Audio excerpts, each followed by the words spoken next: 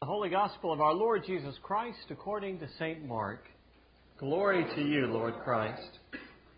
When the Sabbath was past, Mary Magdalene and Mary the mother of James and Salome bought spices so that they might go and anoint him. And very early on the first day of the week they went to the tomb when the sun had risen. And they were saying to one another, "Who will roll away the stone for us from the door of the tomb?" And looking up, they saw that the stone was rolled back. It was very large. And entering the tomb, they saw a young man sitting on the right side, dressed in a white robe, and they were amazed. And he said to them, "Do not be amazed. You seek Jesus of Nazareth, who was crucified. He has risen. He is not here. See the place where they laid him. But go, tell his disciples and Peter that he is going before you to Galilee. There you will see him as he told you." And they went out and fled from the tomb, for trembling and astonishment had come upon them.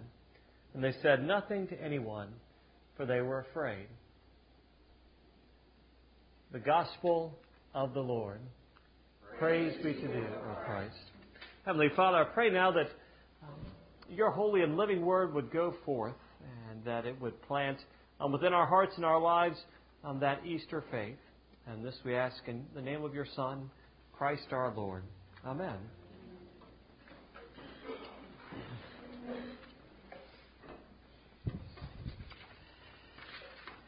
You know, I may have mentioned to you all before, this is sort of a confession of sorts, an entirely presumptuous thing, but for years I wasn't a big fan of Mark's account of the resurrection. I said that's really a pretty presumptuous thing, because I don't think that God was waiting for my approval. Like, so Craig, are you on board yet? Do you think? But I was always a little not a big fan of Mark's gospel, and the reason behind that is, as we read it, I wanted them to be faith superstars right from the beginning, but you very definitely have to give them an A for honesty. We hear at the end of the gospel reading, which I just read from a moment ago, they went out and fled from the tomb, for trembling and astonishment had come upon them, and they said nothing to anyone, for they were afraid.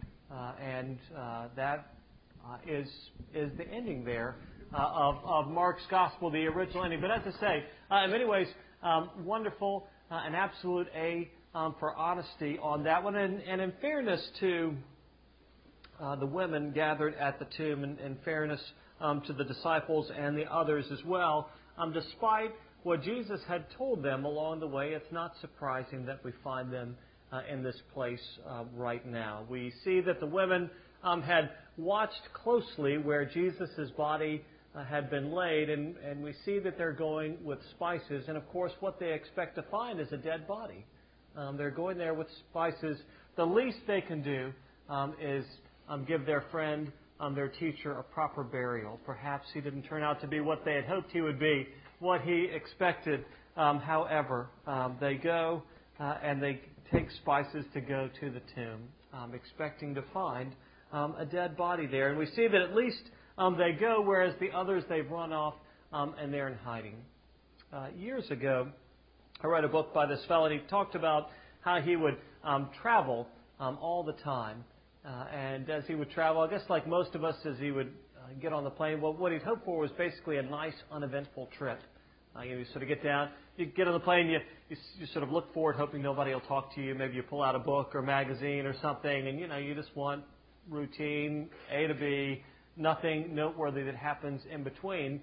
And he said, as he was sitting there, this little boy got on the plane. And do y'all remember back in the day? I can remember as a kid when you flew, and they gave you that little set of wings. Well, the little boy got on the plane, and he was not content just to have a nice ride. He wanted to see the captain. And he was after the attendants from the beginning, he wanted to see the captain. And they were like, "Okay, come on in." And they let him walk in the cockpit and see the captain and check out the controls and so forth and so on. They gave him that set of wings, and the guy said he felt a little ashamed of just sort of how blasé and jaded and cynical he was. But he said that the boy walked out with a changed face and a set of wings. And I share that story with you because what we gather to celebrate today, we can be kind of blasé about it. It's great. We can say hallelujah again. It's Easter. My fast is over. But the reality is, this is the event which absolutely changes everything.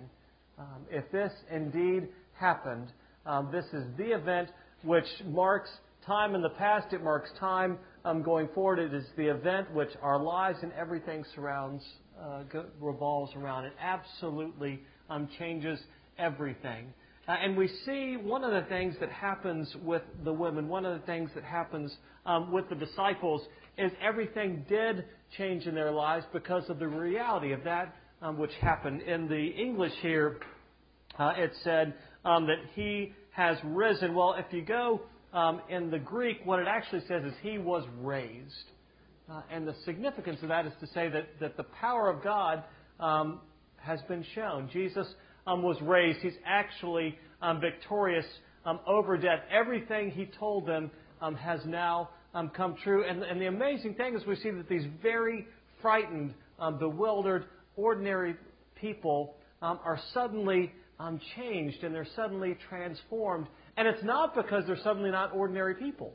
The amazing thing, why are they changed? How are they changed? It's because they believe. It's not because they suddenly have it all together. It's not because they suddenly, like the Wizard of Oz, the lion finally gets courage and the Tin Man. What did the Tin Man get? A heart? Yeah, thank you. You got a heart. I'm like, who got the brain? Who got the heart? It wasn't because they said. What transformed them was their belief that Jesus was, in fact, who He claimed to be. That His power was made known to them, and it changed everything in their life at that moment, and it changed everything in their life going forward. One of the amazing things that we see here, and this should be words of tremendous comfort and encouragement to you and to me, we see that the messenger, the angel, is there and tells them what they had been told. He was raised. He has gone before you into Galilee, just as He promised. Go and tell the other disciples and Peter too. Those wonderful words of grace. Peter, of course, who denied Jesus 3 times. The other disciples as well, who had failed Him, who had deserted Him, who had not come through on all the big promises they made. We hear the amazing message of Easter Day is that the final word is not given to you and to me, but the final word is God's word. The amazing news which gave them hope and encouragement in life is the final word was not their shortcomings. The final word was not their failures. The final word was not their fears. The final words was God's to pronounce. And God's word was that Jesus Christ came into the world to save sinners. That His love and His grace were poured out for us upon the cross. That sin and death were conquered when Jesus was raised from the dead. That is the new final word and reality for you and for me, which changes absolutely everything. The final word is not our shortcomings and not our failures. The final word is the strength and the power of God made manifest in Jesus Christ, who came forth to shower God's grace and love upon us, undeserved, unmerited, and yet given freely to you and to me, and to actually defeat the very powers of sin and death, the very powers of yours and my sinfulness, yours and my weakness, yours and my brokenness. All of that has been defeated in what Jesus has accomplished once and for all. We see the amazing transformation that happens in their lives as we read forward. The nice thing here in the gospel, they don't have to dress it up because they know the truth of what happened. They don't have to try and make themselves look good. They don't have to worry about all those different things. Why? Because Jesus is risen. In the name of the Father, and of the Son, and of the Holy Spirit. Amen.